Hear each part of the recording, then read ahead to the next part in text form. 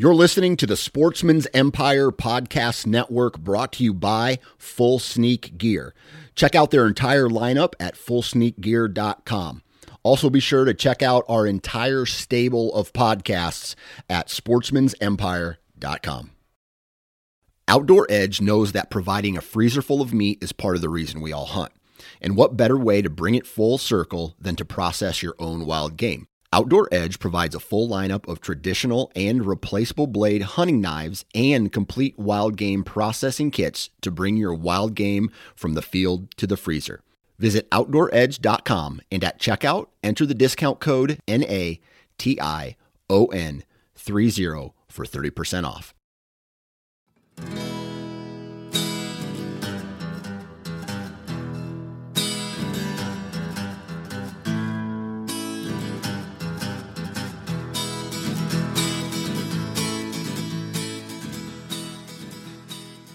What's up, everybody? Welcome back to the O2 Podcast. Paul, what's up, man? What's going on, Muntz? Living the dream. It's almost spring. I'm looking at the calendar. It says February 28th, and that means we're almost past the worst month of the year. Yeah, it was nice today. It was like 45. We saw the sun for the first time yesterday in what felt like 5 months. It was nice. Like, I feel like we haven't seen the sun since like mid-October. It was beautiful. Dude, yeah. The weather is starting to change, and I don't know, for whatever it is, I really hate the month of February. It just wears on me. Even though it's the shortest, like, I'm ready for March, and I know we'll still have plenty of dreary days and stuff like that, but the fact that we are getting closer to more consistent warm weather is just... See, I don't mind. I think March is my least favorite month because March is like the only month that it could be 80 degrees on a Tuesday, and then that same Friday, like 3 days later, it's 10 degrees. Well, yeah, you'll have that. I like that. That pisses me off because I don't want those 80-degree days. If you're going to be crappy weather, just to tease you, be crappy. Just tease you. Yeah, don't tease me. Just the tip. I don't want that. I don't want just the weather tip. Paul just keep deep. it away from me. No tip. Just he goes deep. So what do we got? What do we got going today? We got Go Wild. Always Go Wild. First talk about it. Free social media platform. I'm on there. Muntz is on there. Podcast is on there. You guys that are following us and interacting with us on Go Wild, appreciate you guys. Get on there. No censorship. Your hunting photos, your fishing photos. Don't get all political on there. No one wants to see that shit. Save that for Facebook. Don't be fighting with people on there. It's a great community. I love it. I've embraced it. Really appreciate those guys and what they're doing with Go Wild. So you sign up, you get $10 free to use on whatever you want. They got some really cool turkey stuff coming up from North Mountain. They've got you know what I want, man? I want one of those Garmin watches. I don't need it. Like I have absolutely no use for it. I'm going to buy one. I'm going to do it. I'm going to use my $10. It's still there. It might count.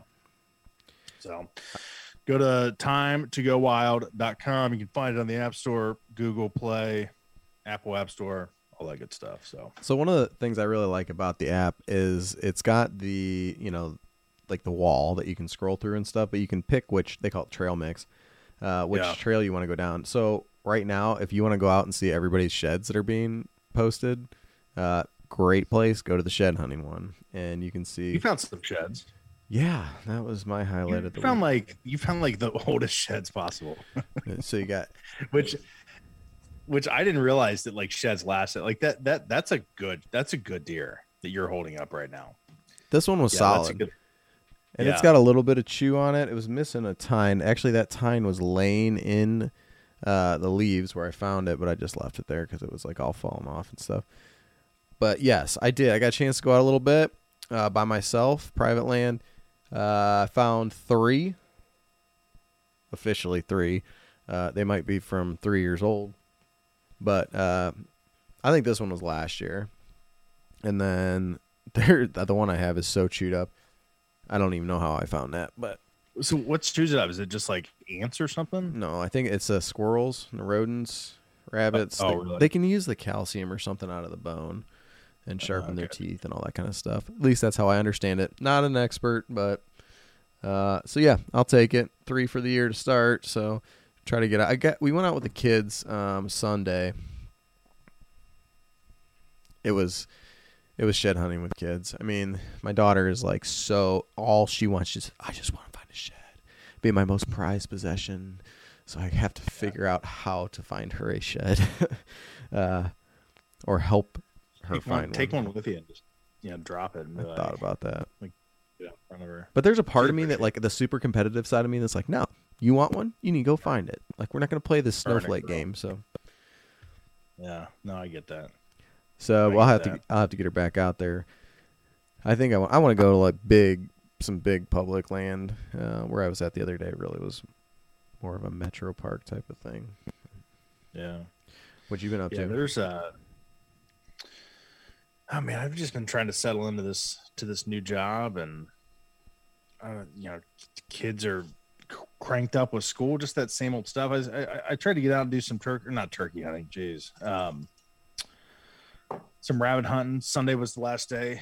Yesterday was the last day here in the state of Ohio for rabbit hunting, and I just couldn't. All the guys who were going to go with backed out, and it was like 5:15. It was just me. I'm like, nah, I'm not going. So I went back to bed. So I won't get to do any more hunting until spring turkey season officially rolls around. So, dude, when I was out with those sheds, I damn near stepped on some rabbits. I got so close to them. And of course, I startle easily, so it scares the shit out of me. But, yeah, man, they rabbits. They will wait till you were like right there. I mean, they know what they're doing. So they'll definitely bust out. I get really excited when I rabbit hunt or pheasant hunt. So like it'll be, we'll be right on top of them. They'll bust out and I'll just scream like rabbit, like as loud as I can. I'm sure I sound like a complete goon, but do you say like wascally wabbit? Wascally. Next time I do that with all my hunt buddies, I'm like, wabbit. It's a wabbit season. Yes. So yeah, that's a good one. So there was, you and I have had this conversation quite a bit, and we're going to talk a little bit about conservation. And don't check out if you're listening to it. People check out when you start talking about conservation. So Dan Johnson, Nine Fingers Chronicle, had a really good podcast he just released. What was it, like early last week, and it's titled the hunting industry is not doing enough. And it was basically kind of people that have a platform, and like we have a platform, like we're not, we're never going to be like the working class bow hunters. Like those guys, man, they got a huge platform and they do a really good job. Meat Eater, the Hunting Public, Dave Owens, all these guys, they have like these massive platforms. Some of them have millions of followers. And Dan's point was, with this platform, we need the hunting industry, people involved in creating hunting content, need to talk about conservation, talk about the threats to our hunting heritage, the threats to our gun rights, because we all hear about it, and the West, like what Colorado, Arizona, California, all at the same, Washington, all within a matter of weeks, had all these issues come up in their house, the legislators, to outlaw certain types of hunting. Like the state of Washington lost their spring bear season. They're working on getting that back, but yes. They're working on getting it back, but right now it's done.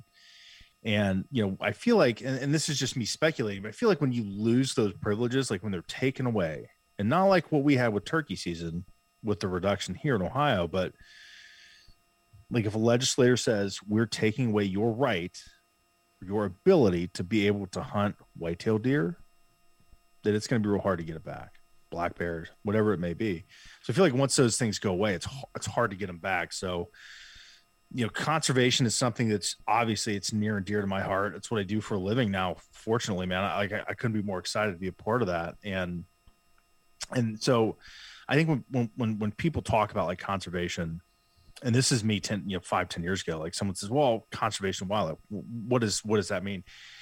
In the definition of conservation, like the literal definition, the dictionary definition, the act of conserving, prevention of injury, decay, waste, loss, prevention or preservation, excuse me. And so I think like in Ohio, we lose sight and like as hunters, we lose sight of what that means, because it's just like, you hear this word, and you hear like stories like, oh, okay, someone else is doing that. Cool, man. As long as I get to buy my tag, the land's still available for me to use, no one cares. As long as all that's happened. But there's a lot of like really good conservation work going on in the state of Ohio. And this is tangible stuff. I mean, this is stuff that like we can see that benefits us as hunters. And I'm just going to highlight one project, and this is through Ducks Unlimited. There's a program, and we've talked to the state of Ohio about getting the woman on that runs this program, the H2 Ohio program. And between the H2 Ohio program and Ducks Unlimited, there's almost $1 billion that have been put into conservation work in the state of Ohio in the Great Lakes region. So not just the Great Lakes, but like the counties just below it, about fixing water or habitat for ducks and geese, nesting habitat, marshland. And so that's something that's going on in the state of Ohio that we can see. And 7,500 acres just recently has been converted to wetland habitat for ducks. And that's something that's tangible to hunters in Ohio. Yeah. And if you don't have waterfowl, there's other things. I mean, we could talk about it all day, but that's just one slice of conservation work in the state. And I'll tell you, from somebody who grew up on the lake, that kind of stuff is really important, especially in the summer, at least for the guys fishing and the charters and all that kind of stuff. It brings a lot of revenue and different things into the little communities up there. So there's more to it than just setting land aside for some ducks, right? Or trying to clean up the water a little bit. It goes down the line quite a bit. Yeah, it definitely does. And so many of us, we just care about one, like everyone knows, man, I have a 1-track mind, and it's got a beard and tail Not feather. you. No, not you. And, oh yeah. And you got a 1-track mind, a little white tail. So, and there's nothing wrong with that, but there's the conservation work that goes into the state and this resource, and the resource is the wild animals that we like to shoot and kill. I mean, that's what we like. And enjoying the great outdoors. I mean, there's a lot of work that's going on in the state, and it's very important work. So keep an eye to it. We're going to talk about it. Yeah. And Dan always says, people think that whitetails will never come up. Well, guess what? It will. If it's that domino effect, that snowball. Once they get going with one, it's the gateway to the rest of them. So, well, here's one that is a loss of hunting privilege that affected me personally. The city of Gahanna had an urban deer hunting program for years. I mean, over a decade. And the police chief, I can't remember his name, awesome guy. He retired, and one of his officers, I don't know who this guy is. He's still there now. So if you're from Gahanna, find this ass. I'd love to talk to him. But he gets the job as the police chief in Gahanna.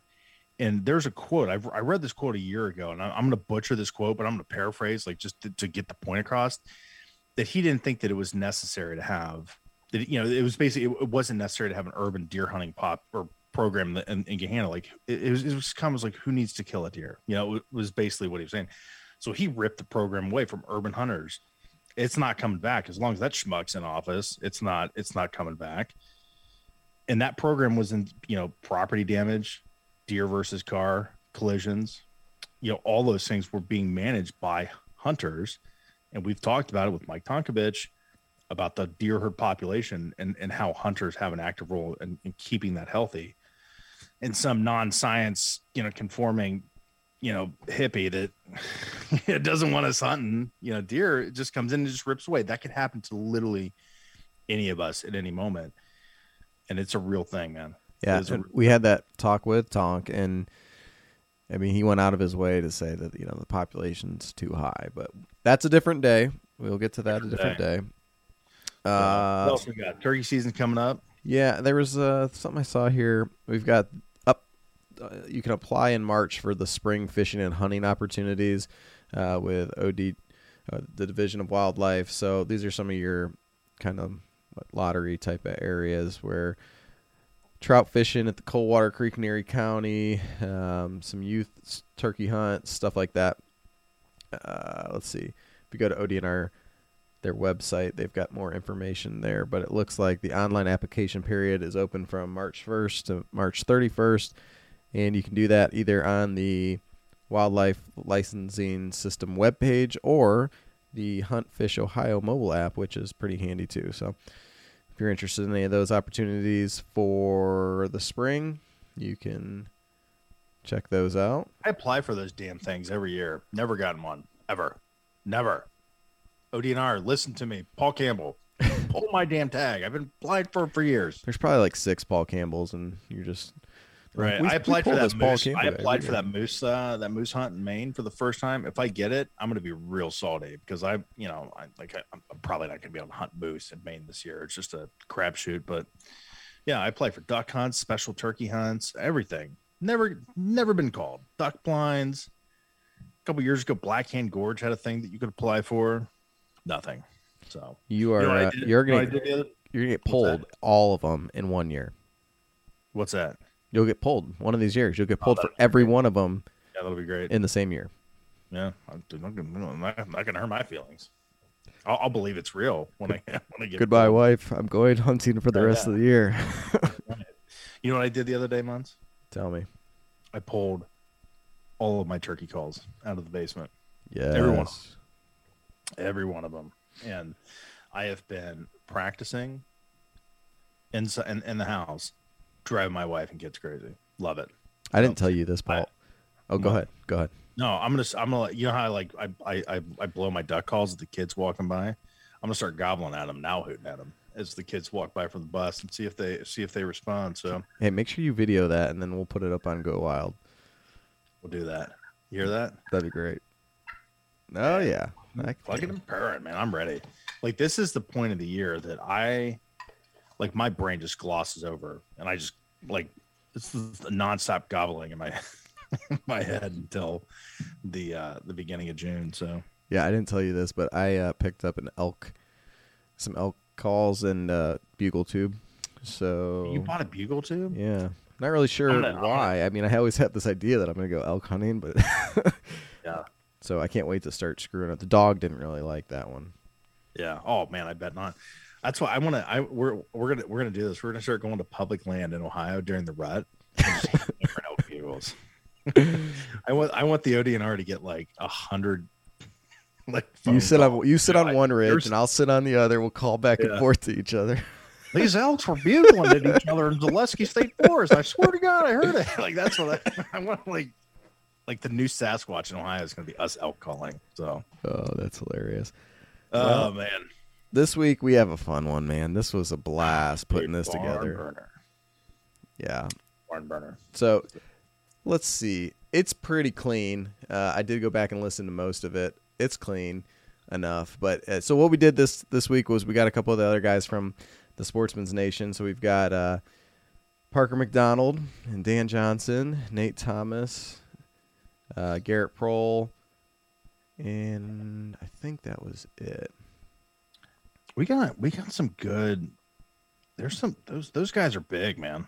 Yeah. Oh, but they're a blast. So like just so much fun behind the scenes. We talk to these guys a little bit here and there, but we don't ever really get to talk and just kind of have a BS session. And that's kind of what this was. And it was there's some pretty good laughs in there, and it was a lot of fun. So yeah, it stayed on track for the most part. It was good, man. I thought it was fun. Yeah. So, and if you don't listen to any of their shows, you need to go listen to them because they're very, very knowledgeable and bring a different perspective other than Paul and I do. So one shout out, Muns. First official review of our podcast on Apple iTunes. You can find us on Apple iTunes, Android, Spotify, Podbean, all of them. Website, o2podcast.com. Sportsmen's Nation. First official review, B Morris 8589. Appreciate you, man. Much love. Thanks for the review. So yeah, absolutely, and get on there, review us. Appreciate it. If B Morris wants to get in touch with us one way or another, let us know. We will get you some stickers heading your way. Yeah, hell yeah. Cool. Yeah, this episode, it's gonna be fun, man. How long was it? It was like an hour and 15 minutes, something like that. So I had to cut some of it out, but yeah. Oh, did you? Yeah, it's gonna be good. It's buckle up, folks. So it's a good one. Appreciate you guys for listening. Yep, and just if you want to reach out, go wild. We're O2 Podcast. Instagram the.o2.podcast. Twitter is @OhioHunt. If you want to leave us a review on any of the podcasting things, that would be great. And then our website is the o2podcast.com. Got some stuff up there if you're interested. But without any further ado, Paul, this is the BS Roundtable with the dudes from the Sportsman's Nation. Rip it. Enjoy, people.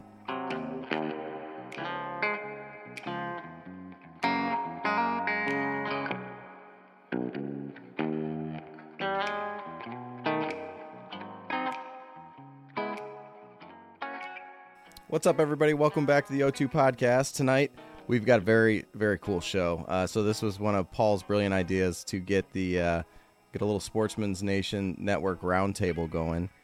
So on today's show, we've got representation from Alabama and the Southern Ground Hunting Podcast, Mr. Parker McDonald, Nate Thomas. The crowd goes wild. Over in Missouri Woods and Water, Garrett Prohl with the DIY Sportsman, right? Yep. And the boss man, Mr. Dan Johnson, from like 6 of the different shows on the network. So, The boss, the Godfather. I'm not a boss. the boss man. So we're gonna just kind of like go around and go through a few different things tonight. But honestly, as I sit here at 9:10, I have no idea what's about to come down the pipeline. So. The first thing I just want to touch base, Dan, what are you doing to prepare for your upcoming turkey season? I know you get excited about that, right? About 2 hours before I pull the trigger on my shotgun, I'll take it out of the case. That's every morning. That's every morning when you get up to go practice. Well, no, literally, that's how much I put into prepping for turkey hunting. I mean, I may blow the dust off my decoys that have been sitting in my garage in the same corner that they're always in after the 3 or 4 days I put into turkey hunting. So I guess I'll do that. And then I'll go out to where the turkeys live and try to shoot them. And what you're saying I'm not joking. That is as deep as it gets for me. Midwestern turkey hunting sounds so easy. It does. I did wrong. What you're saying is you wake up in the morning and you piss excellent. No, right, Dan? If you ain't first, you're last. It's probably just pure bourbon, to be honest with you. So I wanted, that was the first question I want to start off with. So there's 6 of us on this call. Who has an alcoholic drink with them at this moment? Cheers. Nothing for Nate, nothing for Garrett. So just 4 of us. I brought 4 beers, so I'm going to see how many beers I can get down through this talk. So drink mine for me. You got it, buddy. I'm a one beer guy. One beer guy. Yep. Got a cooler for the office now. Oh, there you go. Let's start up. So turkey hunting, like I swear to God, I probably walk 7 miles every turkey hunt I go on. Like that pisses me off. I'm so jealous of that, Dan Johnson. Like that break. No. You're confused. Yeah. You think that I'm trying. Like, if you want to have, hey, listen, I'll sit here and just listen to you guys. Like, you can just talk to Parker. Like, anytime you want just skip my question and shuffle it over to Parker, because this is no joke. I once shot a tom over top of a trash bag that was blowing in a cornfield that was stuck on a corn stalk, and a tom was strutting around it, and I shot it. So that's a cheap decoy. Yeah. So that's really, and one more quick story. I was there when the archery world record was broken. I was actually the cameraman. And earlier that week, the guy who shot the turkey hit the decoy with a lawnmower in a ditch out in front of his house. And he found it. It had an ant's nest in it. We put it up, called in the world record atypical turkey. He had like 7 beards, and he shot it with a bow. So that's really all I got. A weird flex, but okay. I go back to my piss and excellence thing in the morning. Sounds like you do. That's Right. great. When I was in Yeah. college, I was at OU for a couple years. So that's down in Athens, Southeast Ohio. But I had a buddy at Hocking, which is like the tech school next door, and they had a kid get thrown out of school. I don't know, second week for shooting at a turkey out of his dorm room window with a shotgun. I mean, because that was back in like the early 2000s, and that was frowned upon back then. So It's so weird. I've gone to like Nebraska to turkey hunt, which is a long ways from here in Alabama. And local people in there will be like, "Y'all come all this way to hunt turkeys?" It's like, "Yeah, absolutely. We came all this way to hunt turkeys." They're like, "Oh, we got a bunch of them up here." And it's like, I got a permission slip. did you say Let's you went go. to Nebraska or to Canada? Because Or are you up in northern Minnesota? So here's the weird part about the accents, okay? Like whenever I was actually in North Dakota this year. We met like a whole bunch of like real country people that where I'm from, they don't talk like this, and I barely know how to talk English. But when we went up there, they're like, "How you guys doing?" And I was like, that voice just doesn't match. It's like some old corn farmer that's like got 3 teeth in his mouth, looks country as I'll get out, and he starts talking like that. It's just kind of a weird thing when you're used to the Southern twang. Garrett, Yeah, you you should get away with that. I guess. Give us the accent. Give us the A. I never think that I really developed it that much, but every now and then if I talk to somebody from like Missouri, they're like, "Oh, you kind of sound like you have a Minnesotan accent." And Yeah. I guess you tell me. I don't think I have one, but I'm not the expert. Hey, do me a favor. Say you know. Ah, You're Just fine. barely. You're fine. Just barely. You're fine. yeah, that's the other one you hear all the time up there. So So let's, you should try living in Missouri. We have like 5 different dialects in our own state. Yeah, Missouri's a weird one.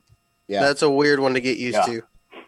Ohio, we have nothing. I mean, we say like you get like the northern people, you get a little nasally. and we have the people down south that think they're from Alabama and they talk like that. It's like, no, you haven't even gotten past the Ohio River yet.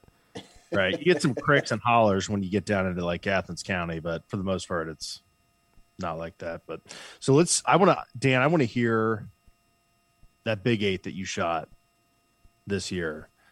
I was watching your It needed Instagram. another year. Let's be honest. I was like emotionally involved in these reels, man. I could not wait. And you waited like 3 days to post pictures of this deer. And I was like, God damn it. Like, hurry up, man. I want to see this thing. Like the build up was awesome. Give us a quick story about that. Was that one that you tracked? So he woke up. He started thinking about deer 2 hours before the hunt.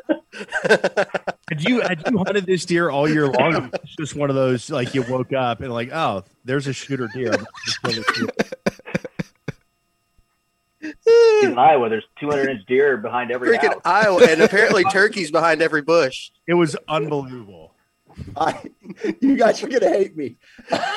Oh, you This was like I had hunted around my house on a small piece that I have up here. It gets pounded with a lot of pressure, and I was just hunting this piece before I headed down to my main piece and put some time in just because of it wasn't quite time yet, I always think like the pre-rut goes until, especially on the farms that I hunt, it's pre-rut type deer behavior all the way up until November 4th, or even maybe even a day later. But I showed up on the 3rd, the evening of the 3rd. I went to one of my favorite river bottom stands. I had the right wind. I checked trail cameras. I went back to that same stand in the morning because I got pictures just a couple days earlier of that buck. And then after the morning hunt, I went and checked another trail camera. I had a text message conversation with the other people who hunt the farm. And I try to stay away. They have permanent tree stands. And so I try to stay away from them, but this buck was running it was where 2 drainages kind of meet in U. And so that's where a lot of the deer sign was. And so I texted him. He goes, yeah, we're taking the night off and we're going to do something else. I instantly moved in that night and shot that buck. So he was there, and I made a move and got him. Then I put my bow back in my case. Were you, Dan, were you just in like the general vicinity of their stands, or were you like basically right on top of their areas? Nah, I was probably 80 to 100 yards from their stands, and they're permanent stands. They've been in the same spot for, I want to say 20 years. Okay. And, a lot of us don't hunt that way. Some of us do, but I knew where this deer was cruising, but I didn't want to be that guy who just went and sat right on top of him. So I kind of waited, and fortunate for me, it just kind of gave me that opportunity, that opening, and I took advantage of it. That's wild. I notice here, I could think of probably 4 of the Alabama bucks that I've killed in the last 2 years have all been in those type of areas like that are like close to somebody's stand, but just outside of range of where they've been hunting at. And like, I started figuring that out too, whenever I'd go on blood trails, like whenever I was hunting on hunting clubs and then ladder stands at permanent locations, and you'd go to track a deer and you'd go just right into the thick stuff where the deer probably ran. You're like, holy crap, there's deer everywhere right here. And I've just been hunting this little bitty chunk. So I'd wondered if those people had any encounter with that deer, or he was just kind of skirting them. I know they had trail camera pictures of him, but there's no way that they would have had a shot at him that night, because he was on the opposite side. He didn't come in between me and their stand. He came in away from me yet. So let me ask you a question, Garrett. You hunt a lot of public. There's probably a learned behavior from deer that flank some of these permanent stand locations. Are you ever flanking those permanent stand locations when you're going in and hanging? It kind of depends. A lot of the places I hunt, you can't leave stands. Some places you can. And so even if you don't have an area where you can leave stands out, sometimes you still get guys that leave them out.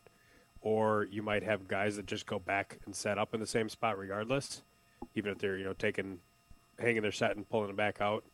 And so whether it's intentional or not, I think sometimes I end up doing that. Sometimes I'll find a good spot and I'll hunt it, and then on the way out I might take some different route one day and find a permanent stand. Like, oh, well, that makes sense. Yeah. But it's pretty situation dependent. Garrett, did you get a buck this year? I apologize if I missed that. Nope, I did not this year. No, but last year you guys got a nice one off the ground. Was that last year you got the nice one off the ground? Yep. I watched that video the one day. So pretty often scenarios this year.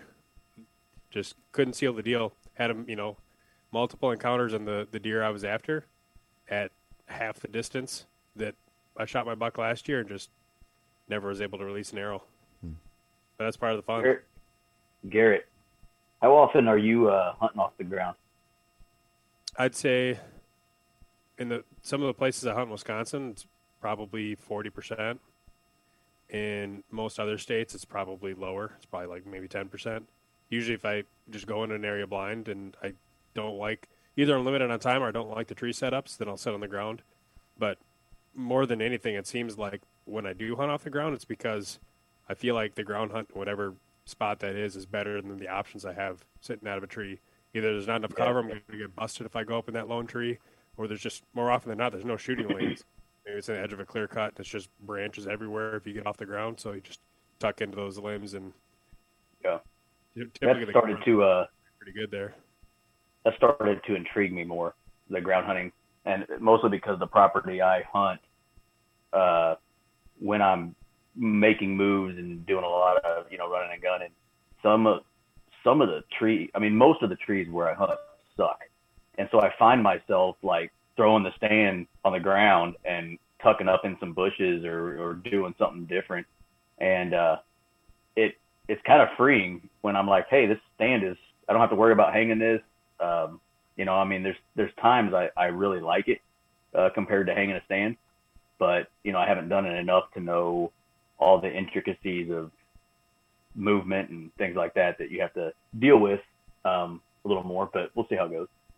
Yeah, it's really nice when you can just slip out of an area. If you got deer that are working in and either it's not the deer you're after or they just skirted you and took a different trail, but they're still hanging around there, you can just real quietly pick your stuff up and start slipping back out. You don't have to worry about making a bunch of noise or racket or a bunch of movement up in the skyline. Right. I have trouble with the fact that I spent a lot of money on sticks and a saddle and all that stuff, and then just walk around the woods. I can't get over that. Unless, like the time that Paul and I went down to a piece of public and I forgot my stick, so I just got to walk around with my platform, and then I hung that on the tree and used it like a chair. But I still didn't see any deer. So, okay, I'll ask you a question then. Is it because, like, you're always questioning yourself and saying, should I hang here or should I not, and not going with your gut, or are you over analyzing? Because, man, some of the harshest lessons that I've ever learned on the biggest bucks that I've ever seen have been because I decided to go, I went in and then I maybe backed up 40 yards and they caught my scent somewhere along that line. If I would have just went in and set up right where I stopped and didn't backtrack, I probably would have had a better opportunity, but that overanalyzing killed me in those scenarios. Yeah, I've overanalyzed my entire life. So that happens. That happens all the time. So, you know what? My biggest problem is, I think I kind of mentioned that in one email.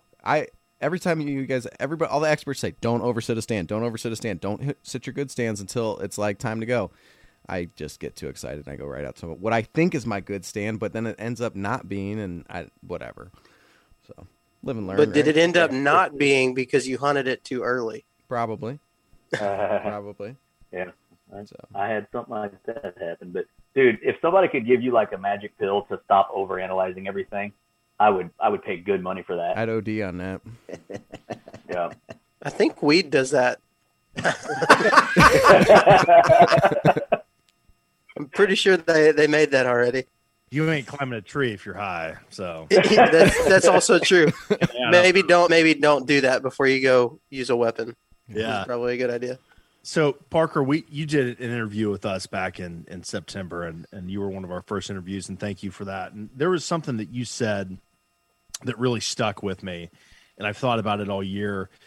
And you said, kind of, at the end of your hunting career, you want to be known as a guy that was just really consistent. And that, like, I kind of latched onto that. And I think with someone like me, because I'm a shitty deer hunter, I'll say it right now, awful, like just the worst. Every deer that I've killed, dumb luck. Every buck I've killed, dumb luck. No skill whatsoever. It's like, oh, there's a deer this actually worked out. So, like with me, I want to be that consistent public land hunter. And you talked about your common denominators. I really like those. So let's just touch on those just real quick, because I think those are important, and I want to hear what these other guys have to say about that, the common denominator process. Yeah, for sure. So what I've tried to figure out are like these common denominators that aren't going to matter where you're really at in the country, right? So it started in Alabama, kind of figured out what those things were that I was looking for, and then like paralleled them with other states. And so like a swan, or a good one would be like a clear cut here, that's just a fresh clear cut. That's just thick understory, not very tall, but deer can just disappear in. I've always kind of paralleled those, like when I went to North Dakota this year and they had the marshes out there with all the cattails and stuff. The deer really use those areas very, very similar. And so I've tried to, draw those parallels. But for me, my main ones that I'm looking for, if I can find all of these things enter into one spot, is 2 to 3 or more different habitat types coming together. That's the first thing I'm looking for on a map. Is even if it's just 2, if it's just a pine transition to hardwoods, I still will remember that. But what really sticks out is when there's 3 or more. So pines meet hardwoods meets clear cut. Those 3 type transition. So that plus some type of terrain feature coming out of that point or within a decent proximity to that point. I feel like anytime those terrain features meet in the hills, like where I hunt, you have terrain features like, mountains and stuff like that, saddles, benches, things like that, ridges. Whereas you go to somewhere that's more flatland, river bottom type stuff, your terrain feature might literally be a creek or a river that runs through it. So that would be that parallel there. But I'm looking for all these things at the same time. And then obviously the number one thing that I want is a place that's not really crowded with people.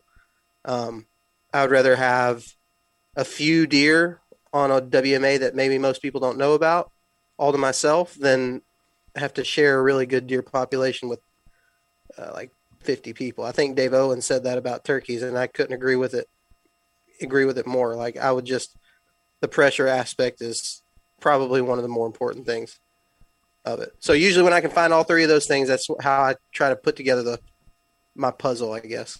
Parker, I have to say that I used that technique when I was over in Pennsylvania this year. So there's I set up along old woods, a clear cut, power line, like had all these different things going on. The clear cut though, they had put fencing around, I guess to keep them from browsing it down and let it come back or whatever. So that morning I think I saw 9 deer. 7 of them were inside that fence, including the one that I shot. So that was interesting for me to see them all inside that fence. And they may even, I know, like I think Dan, I've heard you talk about like hunting in fence rows and stuff like that, and those type of areas. They may even be using like your the little fence that you're talking about at the same way that a deer would use a terrain feature. It's just something that kind of dictates movement. So anytime I find an opening in a fence or something like that, I'm looking around right there because I feel like that's going to be the place that kind of manipulates how they move through there. So Gary, you do a bunch of public land hunting. What's kind of your process to be just that consistent, successful hunter on public land specifically? And I'm asking that because I hunt mostly public land because I'm broke and can't afford property and too much of a chicken shit to ask for permission. So this is a selfish question. Yeah, I think I really agree with 2 of the things Parker said, one being pressure, the other one being max diversity. And max diversity might present in different ways depending on what the landscape is. But deer are creatures of edge, and the more you can stack that edge in your favor. Up here, it might be wiregrass marsh next to a chunk of cedar swamp connecting to dry ground hardwoods that's half, 6-year-old clear cut, and then oak ridge. And you get all that in a 100-acre pocket, and you're going to find a lot of deer sign there unless there's a lot of pressure. There's areas that I've started to gravitate more towards that are bigger, like 5,000, 10,000 type acres, just because from a pressure aspect, it takes an awful lot of guys to make that feel overhunted. Compare that to even private land where you got 40s and 80s and 120s and everybody hunts. There's a lot more people hunting that type of land, and you get a lot more dead zones in the big public where maybe there's, like if you just had little GPS pings where everybody hunts throughout a given year, you're probably going to notice that they're clustered and there's places where everybody's missing, and you're going to find areas where there's not much hunting pressure.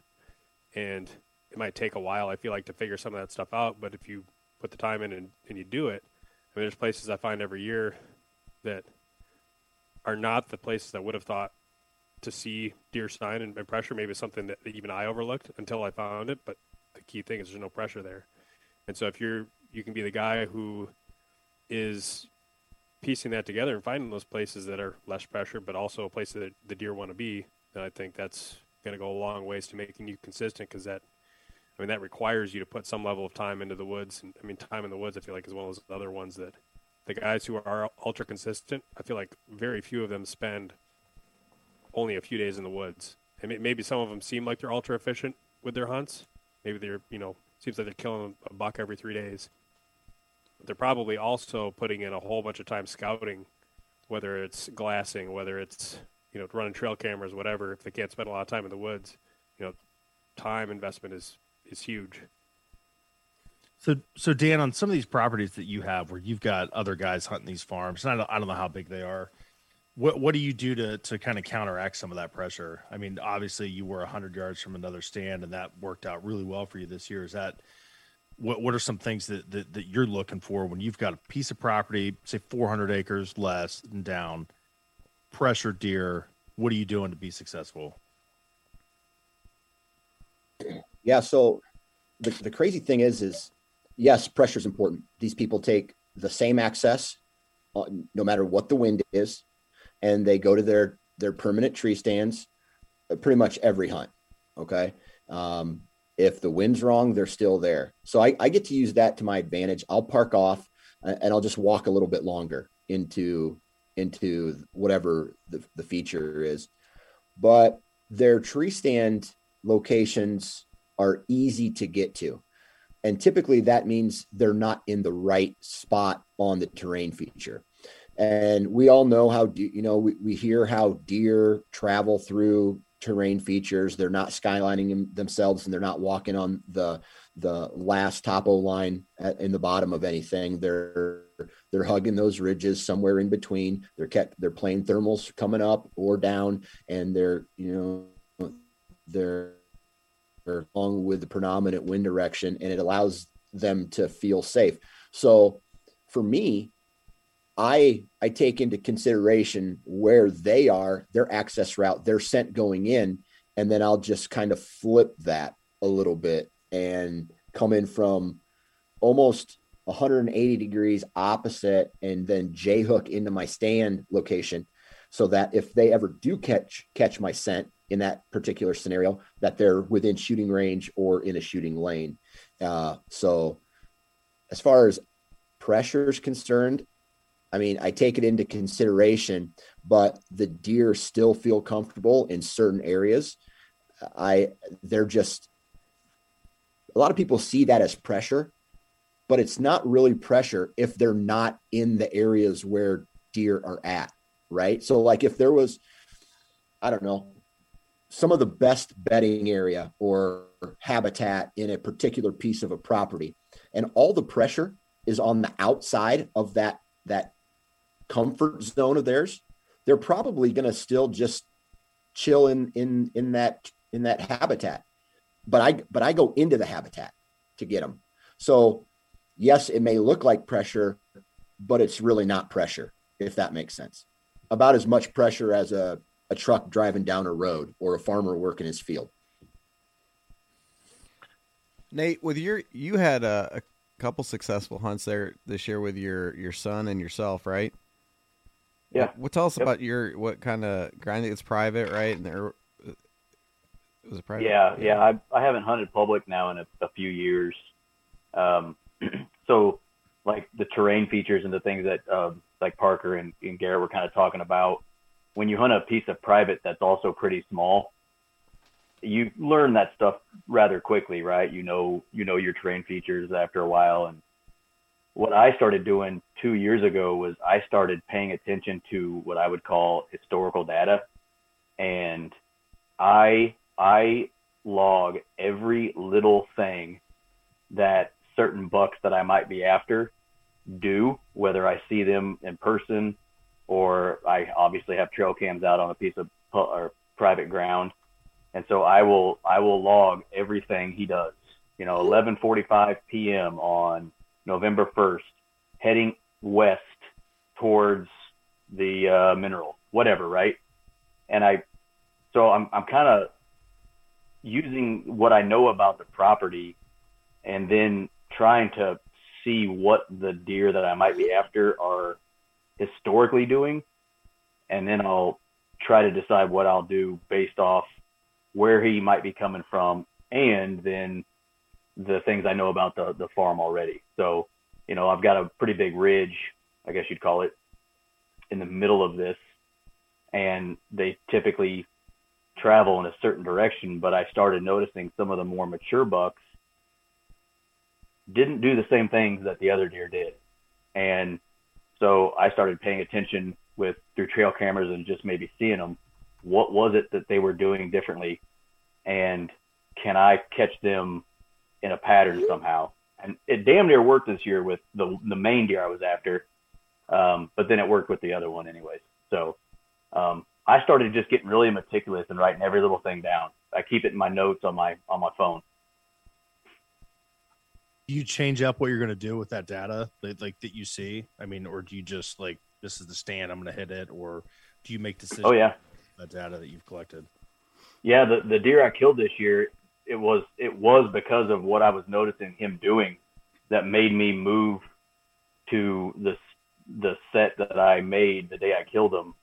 And had I just like gone where I thought maybe was the best spot that day, I would have not been anywhere near where I ended up, and I would have never known he was on the farm that day. But I used what I started noticing with him through I've had a sighting with him earlier, and then what he was doing on trail cams.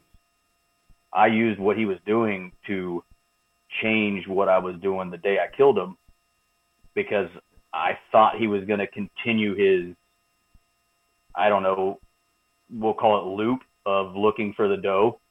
And I knew where the does were, so I just had a feeling he was going to continue doing what he ended up doing, which got him killed. So, yeah, I'll definitely use it. And that's why every night I'll look through it. And, you know, you ever had that like aha moment where you look at something and you just hope it jumps out of the page at you? That's kind of what I do when I look at my stuff is there anything that jumps out? And I'll use that hopefully to my advantage. I tried turning on this deer layer on Onyx, and it's supposed to tell you where all the deer are at, but it doesn't work it doesn't want to load when I get out in the woods. Yeah, it doesn't work that way, I don't think. Oh. So Parker, when do you start, like when at the end of the season, when do you start preseason scouting? Hunting on the land that you hunt, looking for sheds and kind of scouting, looking at tracks, or do you start that midsummer? And I used to do that whenever I had kids, or before I had kids. And now that I have kids, like once deer season's over, I've got like a very short amount of time before turkey season starts here. So this is a good thing though for me in that aspect, because by the time turkey season starts, I'm definitely more of a run and gun type turkey hunter. I'm not just hunting a big field or anything like that. Like it's moving around, covering a lot of miles a day. And so, I mean, it's literally like a month after deer season ends and I'm back in the woods and covering ground. And so I do most of my postseason stuff's going to happen right there sometime around the end of March. Man, I can't tell you how many areas I've found and killed bucks in that I found because I was turkey hunting. That happens a lot.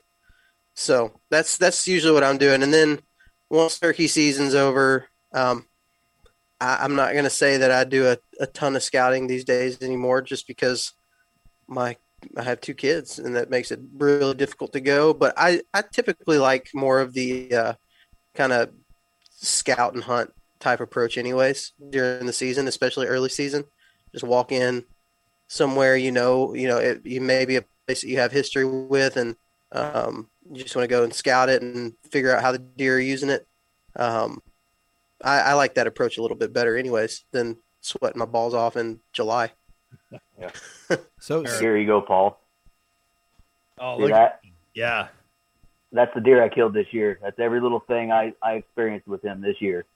That's a lot so of it's just data points. you see the bottom one though? It's a lot of You see what that says? analyzing. Boom, dead. Boom, dead. That's the best one. That's what everyone wants to see. So let's, if does anyone else have anything to add about deer season? I want to ask you guys, because you guys are professionals. When it comes to managing, this is off topic, but the family balance with doing the hunting, right? So I sit here and I'm a victim of it, but whether it's social media or whatever, we deer hunt. Boys over in Missouri are out slaying dogs every weekend. Then we get into the turkeys, the fishing, the shed hunting. Like, you can't really do all that stuff and have a family and obviously a real job too. But are there anything that you guys, anything you do that helps with kind of managing that or prioritizing? Because we all want to be out in the woods and do that stuff nonstop. But at the same time, we all have other things that are very important. Well, if people listened to an episode that I did on the Nine Finger Chronicles with Dan, Dan said something in that episode that was very just like what just Dan's a wise man in his age, and yeah, he said we were talking about marriage and stuff, and he said, I remember when my wife, she told me this year, she said, that just didn't seem so bad once deer season was over. That just didn't seem so bad. And he's like, and that told me that next year I can take a little bit more. We'll try to find that breaking point. So I think that's pretty good wisdom from Dan. That's dangerous, though. I tell you, every year, though, this is how I approach it. I build the bridges. I communicate. I pay attention. I spend time with the family and the wife, do fun things. And then hunting season starts, and I burn every one of those bridges to the ground. And then I start building them again after I'm done with all my hunts. So, after 10 years of being married and 3 kids and several arguments, we're to the point now in our relationship where she understands. It doesn't hurt that I'm in the business, as far as running the network, but she understands. Does she like it? No, but she complains less and less every year about it. And I get her back in other ways. So what you're saying is just whittle them down over 10 years. That's the plan. Because I'm on wear them out like breaking a horse. 6. I've got 4 years to go. Is what you're saying? That's the plan. Dan, you just talked about how you only hunted for like 5 days this season, and walked it out on a leash. And what you like? Okay, so you went hard those 5 days. Well, 8 days but you have to remember, 8 days in Nebraska, 8 days in South Dakota, and then come back and started hunting Iowa. And then when I went down to my main farm, it was only 3 days, but it was a total of like 15 or more. So, and my kids are crazy. Like it's almost like a Royal Rumble every morning to try to get them fed and clothed before the school bus comes. So it's stressful, and that's probably why we drink, though. It's weird to me because like I hear a lot of guys, especially like Midwestern guys where, if you go hard in those, 2 weeks of November, like that's when everything goes crazy. But here in Alabama, and in a lot of the South, the rut times are so different. So like there's guys in South Alabama who have hunted all season long and their rut doesn't start until January. And so they're just like worn down by the time even the rut gets here. And it's just like some odd, regional things that you see, like people in the Midwest are all jacked up in November, and it makes it really hard for Southern guys to see all the social media posts from people in early November, and they still got 2 months for the rut. Right. So people down here just put in a ton of days just because that rut's not till January. Now I got a question, Garrett. You don't have any kids right now, right? But you are married. Yep. Okay. So what's the conversation like? He's rich, Dan. What's the conversation like in your house, like leading up to the hunting season? Is there any groundwork that you have to lay, or is your wife like 100% understanding? Well, she usually wants to go too. No, oh, okay. She's not as, I guess, like into it as I am, but she's pretty into it. Yeah. But at the same time, she has more of a sense, I think, of responsibility for like making sure stuff is done around the house too. Yeah. So she's the one who kind of keeps me in check and makes sure that I'm doing my chores. So we kind of set up the ground rules like this time of year, almost like, hey, let's work on this part of the house, and we'll say June, July, because that'll be right after turkey season's done. We'll get a whole bunch of work done here, and then because once September hits, then it's deer hunting season and nothing's going to get done. Yeah. And then we just pick our times of the year where we're going to just put everything aside and just pound out a bunch of chores and housework and projects that we're going to work on. Garrett, are you doing DIY Sportsman full time, or are you still working a job? I am working one full-time job, consulting on a couple other jobs, and then also doing the YouTube stuff on the side. So your wife, she kind of married into kind of like that expectation, because that was already a part of your career, right? Yeah, I guess so. I mean, when we first met, I was already doing the YouTube thing, and I hunted a lot, but it wasn't until a couple of years in that she kind of, I guess, realized how much, of a part of it was. But by the time we got married, we'd been together for several years, and there was no surprises there. She knew it. My wife feels like I tricked her into it because she didn't know how into it I was at the time. I think it's like a lot of people, like, they don't realize, the wives don't realize until maybe 2 years down the road, like, oh, he really meant that when he said he was into that. I married an addict. Whoops. I started dating my wife in September. Oh, jeez. And I think it was like September or August or something like that. And she goes, I'm going hunting this weekend. It was October. I'm going hunting this weekend. Okay. All right. Next weekend. I'm going hunting. Well, wait, you went hunting last weekend.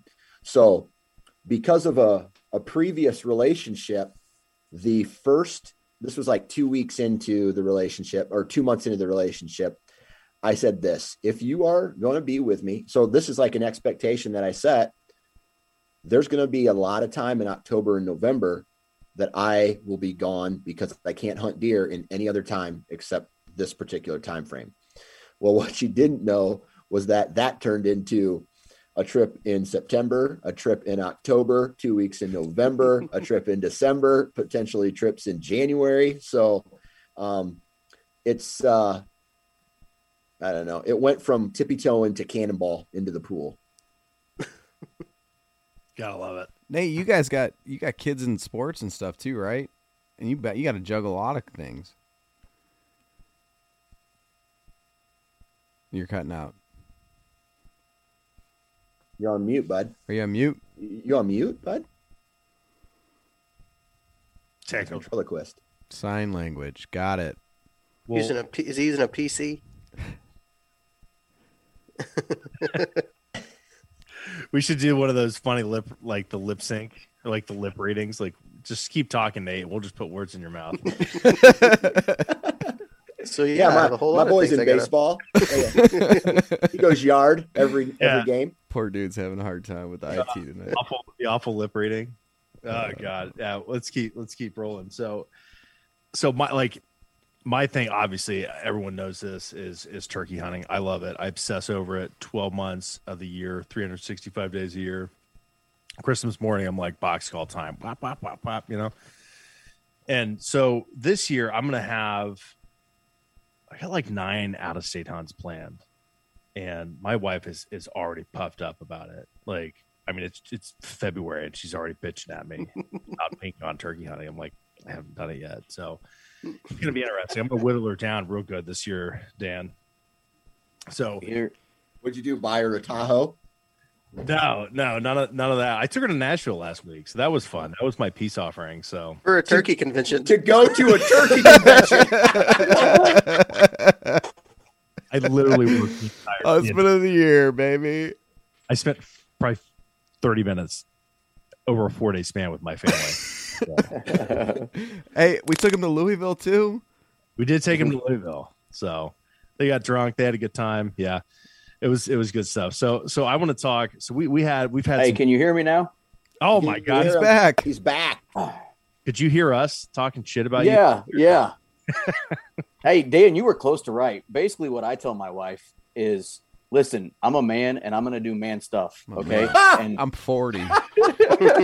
Spit my beer out when you said that. So I'm an adult. So are you bobbing to the left or the right when you talk to her like that? Both. Right. Yeah.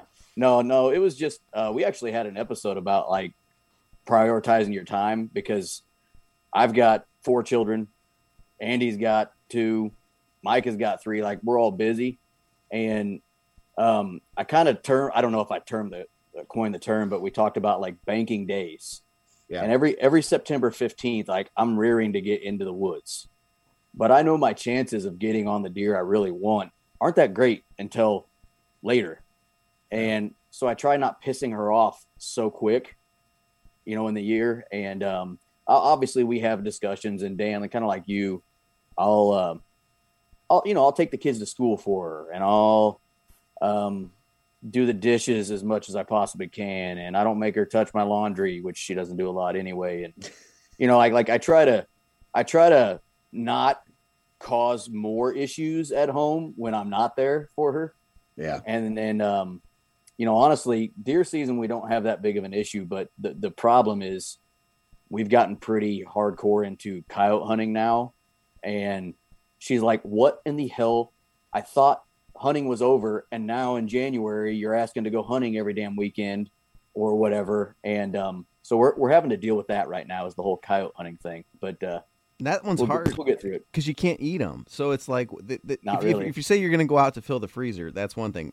When I go out shed hunting, she's like, you're going out to find a piece of bone laying around in the woods. Like, that doesn't do anything for us. Yeah. So, I mean, I guess you could try to eat a coyote, but I'm not going to be one of those people. So you can. Well, I'll tell you this: they're pretty good. Says the guy from Alabama. They are pretty dang good. For some reason, I'm not surprised. I ate one probably, I don't know, when I lived in Georgia yesterday, and it was leftovers in the fridge, y'all. You should try it. Try the backstrap. It tastes like duck. If you like duck, then you'd like coyote. It's really good. Take your word for it. You have to prepare it for me, and I'll try it. No, man, I'm not a good cook. I just threw it on a grill with some oil and some salt and pepper.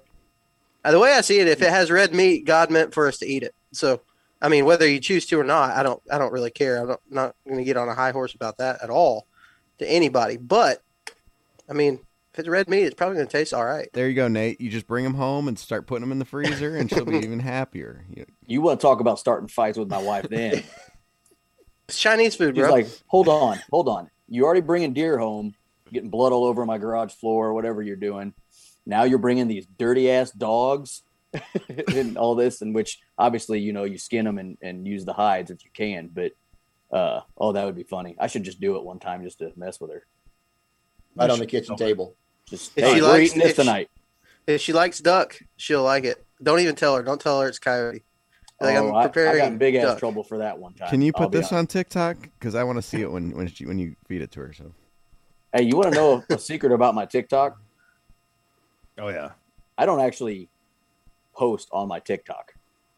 I only have TikTok because making videos on TikTok is 10 times freaking easier than on Instagram. So I'll make the video on TikTok. I'll share it only so I can view it. Then I'll save it to my device and I'll post it on Instagram and then delete it off TikTok. That's the only reason I have a TikTok account. I want you to record you throwing a coyote on the kitchen table and then tell your wife that you're a man and you can do whatever you want. Stand by. Make sure you tag us all in it. Yes. We'll have no more marriage problems after that. No, hey, Dan. Dan, I'm not going to be able to get a episode out this week. I'm in the ER. But I'm eating got a good coyote, so through a straw. Parker, what do you got planned for turkey season, man? Well, I'm going to start out in Florida. I'm going to go hunt Osceolas in Florida. I've never done that before, so I'm pretty excited about it.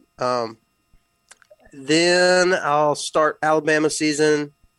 I think it starts like March the 25th now. They moved it back a little bit, so I'll hunt Alabama for probably a week or two, and then probably go to Tennessee after that for probably a quick like 4-day type trip, just a long weekend, and hunt up there. The thing about Tennessee is it's just like it's in my backyard pretty much. It takes me hour and a half maybe to get to some places in Tennessee, and I actually deer hunted Mississippi this year, so I'm thinking about possibly doing that. And it's the same scenario. I can drive an hour and a half and be on turkeys. pretty easily in Mississippi. So then in May, probably the beginning of May, I'll go to Texas and hunt on my uncle's property in Texas. He just bought like a 200-acre ranch, and we're going to see if there's turkeys on it. So that should be pretty cool. Then if by that point I have killed an Osceola, a bird, an eastern in Alabama, Tennessee, or Mississippi, and I kill a Rio in Texas, then I'm going to go somewhere up north to try to find a Merriam's to shoot. I've never even almost been the kind of guy that's like obsessed with getting any type of slam or anything like that. I don't really care. But when I started looking at where I was going, I was like, man, I could potentially do it. And then I started to care more. So if by that point I've killed those 3, then I'll go somewhere, maybe Nebraska or something, to try to shoot a Merriam's. Garrett, you got any big plans for this season? Yeah, I'm starting out in Iowa for turkey. So we got a couple weekends there. I got the 4th season. And then the earliest tag I can draw in Wisconsin as a non-resident is D, typically. So, it's pretty late. Stuff is starting to green up quite a bit by that point in time. But I almost kind of prefer that just for running and gunning because you can get a lot closer to them. And late season can be really awesome in Minnesota for the same type of reason. There's a lot of birds down in some regions of the state, and you get these big hills and bluffs and unlimited amount of land to run around and chase them, and a lot of ag too. So it's just like a mix. However you want to hunt them, you have the opportunity to hunt them down there. And Wisconsin tags are pretty much over the counter. So between those 3 states, once late April hits, I can pretty much hunt turkeys almost as much as I want. How many birds can you take in Wisconsin? It's one of the higher numbers, isn't it? Yeah, there's not really a limit on it technically because you can buy leftover tags 1 per day until they run out, which they usually don't run out in the later seasons for certain zones. So theoretically, starting on mid-March, you could buy 1 per day. The most I've heard of anybody actually confirmed shooting in 1 year is 16. Some guy that just lived next to a big public area and he was retired and just hunted all the time. But I've never. I usually if I shoot 2 tags, I've had a really good season. Now, Nate, you're in one of the, I think, better turkey states in the country. So, what do you got planned? Do you venture out on the public land in Missouri for turkey season, or you stay close to the deer farms? No, and I'll probably be coyote hunting. But, I take that back. My son really wants to go again this year, so we'll probably be turkey hunting. But I don't really have a whole lot of public around me, which is a lot of my problem. The closest public ground to me is about an hour away, and it's marginal at best for things. And and the farm I hunt deer on hasn't held turkey lately in the past 5 years, let's say. But last year, they showed up, dozens of them during turkey season. And so I took him hunting, and boy, he got really close to killing his first gobbler. I mean, really, really close. It was awesome. So he'll probably want to go again, and I'll take him. But when I have time to get out, I'll probably go after dogs, most likely. Although there is some time in Missouri that you can't actually hunt coyotes when they're dropping pups, and that's usually coincides with turkey season. So who knows what I'll do. Dan, I'm going to ask you about hunting public land turkeys, but I'm going to direct it at Parker. So, Dan, this is a question for you. Parker, will you answer?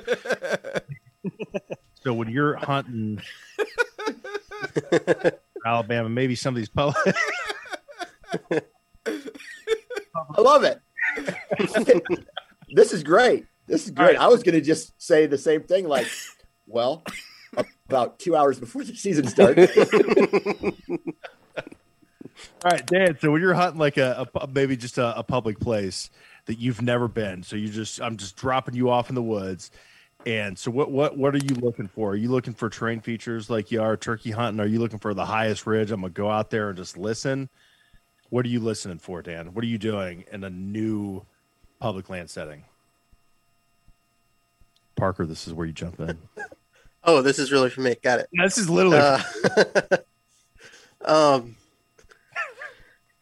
Yeah, the main thing that I'm going to look for with turkeys is still going to be pressure more than anything. I don't want tons of pressure. Terrain features are all good. Obviously you got to have trees for them to roost in. I don't like in some places where there are just tons and tons and tons of clear cuts.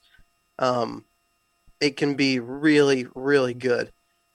Because there's only select few trees that they can actually roost in that offer everything. Their travel routes are going to be just so easy to figure out. If like there's one specific public place here in Alabama that I can think of that's that way, where it's almost everything is a clear cut, and turkeys just aren't going to go through it if they don't have to. Now you might see hens nesting in them or doing something like that, but just as far as if it's just a big old thicket, I don't find them in there very much. But in those small strips of hardwoods in between clear cuts, that it can just kind of pinpoint to where the turkeys are going to be at. So that can be really good. But yeah, terrain is good. I think turkeys are a lot the same as deer. However, most of the time when I've killed a turkey, it's always been on like the most open and most easy place for them to get to, especially if you don't have pressure and they're not just hiding away. Typically the turkeys I find and kill are going to be in the open crap, as open as it can be. Parker, do you think moon phase affects the turkeys at all when you're out hunting them?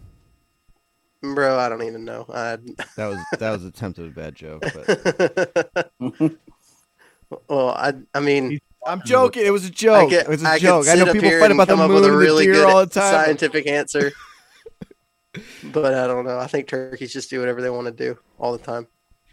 So Garrett, what's kind of you get into the woods? Are you one of those people that you're going to let the woods wake up? You're quiet. I asked Dave Owens this question because I wanted to see what his answer was, because I think everyone's different. So your MO, you go in the woods. Are you letting the woods wake up, or are you owl hooting, hammering a tube call or something that's real loud, trying to get them to shot gobble? How's your process early morning prior to fly down? If I either roosted one the night before, or I know an area where they're very likely to roost, a lot of times I'll slip in there and just be really quiet and wait for the woods to wake up, and then hopefully I got enough cover that if one does gobble 100 yards off from where I thought he'd be set up, I can just quietly slip in there and get in somewhat close. But if I don't have anything to go off of in the morning, I'm doing the owl hooting, and not as much like coyote howling, but definitely owl hooting in the morning has been as good of a locator as I can get. Even this is something I picked up from Shane Simpson, using the owl hooter throughout the day. A lot of times I used to think of an owl hoot as like a first light, last light type of thing, but we'd get birds to gobble at 2 p.m. Just a barred owl hoot, and it's pretty low key. You're not advertising your location as a hunter to the birds by calling, so I like doing that too. Yeah, I watched a video a couple years ago of the Primos guys owl hooting at like 2 p.m, and these birds were just hammering, gobbling at this thing. So, I've gotten out of my truck in the morning or afternoon hunts, and you close your truck door too loud and they gobble. So they're animals. They're going to do whatever the hell they want, I guess. So, Parker, do you use your kayak when you go out for turkeys, or are you just walking in? You want to avoid pressure, so are you doing the same thing you do with deer? Yeah, pretty much most of the time. If I have a choice, I'm going to use the water to access. Now, I'm a lot more likely to just walk into a place with turkeys than I am with deer, just because I'm going to be covering a ton of ground anyway. So, I might as well just walk in, go back to the far spots. And also with turkeys, down here in the South, the populations are really declining quite a bit. And so there's not just Southerners are passionate about turkeys, but that's not just because we have the best turkey populations. It is a very difficult thing to kill birds on a lot of the public areas out here. And I know guys I know a local call maker here who's like in his late 40s, and he has been making calls. He's a turkey hunter. He's never killed one out here, and he does it every year. So I don't even remember where I was going with that, but the pressure aspect, like, if I am going to if I'm going to walk into a place, I'm going to plan on being there all day pretty much, because I'm going to go as far as I possibly can. How much calling do you do? Is that dictated off of taking the turkey's temperature and seeing how he's responding? Or are you trying to create responses with calling? If you can take their temperature, why don't you just shoot it? That's pretty close. yeah, exactly. Not that close. Yeah, and I'm not even a great. I would not consider myself to be a good caller, or even the smartest whenever it comes to calling. I typically, so when I first started, up until probably like maybe probably the first 6 years of turkey hunting, I probably called too much. About 3 years ago, I had an encounter with a bird that, I mean, I should have shot. I should have killed him. I was within 30 yards of this turkey in the hardwoods from like 9:45 to 3 p.m. And I never could see him because I went and did a big horseshoe around him on the ridge, and he was just like down in this little tiny bowl, just a little tiny terrain feature, walking back and forth on it, and I couldn't get to him. And I overcalled him like crazy because it was freaking 6 hours of working this turkey so close. And I go back and rewatch that video. I was like, man, I know I'd have killed that bird if I'd have just shut up, scratched leaves, and quit calling. So at that point, I stopped. Like, I probably don't call enough now. Like, I'm really hesitant to call just because. And it's, I guess you could say it's worked out. I always feel like shutting up and actually listening and focusing and hearing the woods. If you can get a bird that gobbles by himself that you didn't strike, I mean, statistically for me, he's a lot more likely to be worked if he's gobbling on his own. And so that midday when you're bored, they're not gobbling anymore. A lot of guys will just sit and they'll just wear out a call, and I'll pretty much just sit down. I might like lightly call every 30 minutes, every hour or so, and just try to hear one, because that's just going to be that typically plays out better. Now, Parker, in that scenario you laid out where that bird was just working that terrain feature, do you think that bird had hens, or do you think he was solo by himself, just advertising? No, he was by himself. I struck him up that morning like 9:45. I was sitting in a spot, and I had actually just been to where he was at. And I was up on top of a ridge, and he was down in the bottom, just right barely where the ridge goes back up on the other side of the creek. And I went over to him and got within probably 50 yards and called him again, and he gobbled, and he kind of got a little bit closer, then he started going away. So I moved in to probably about 30 yards, and I could hear the spit in his gobble. I mean, you could just feel it.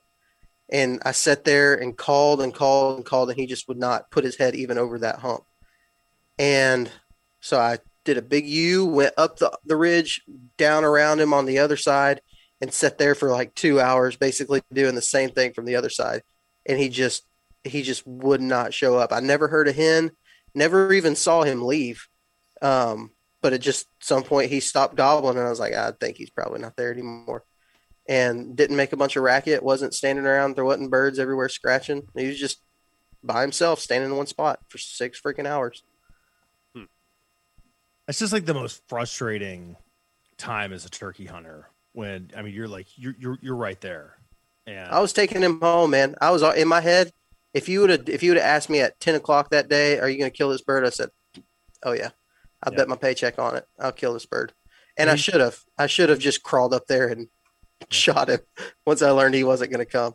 Yeah, you have no idea how they're going to react, and they're so damn frustrating when they're so.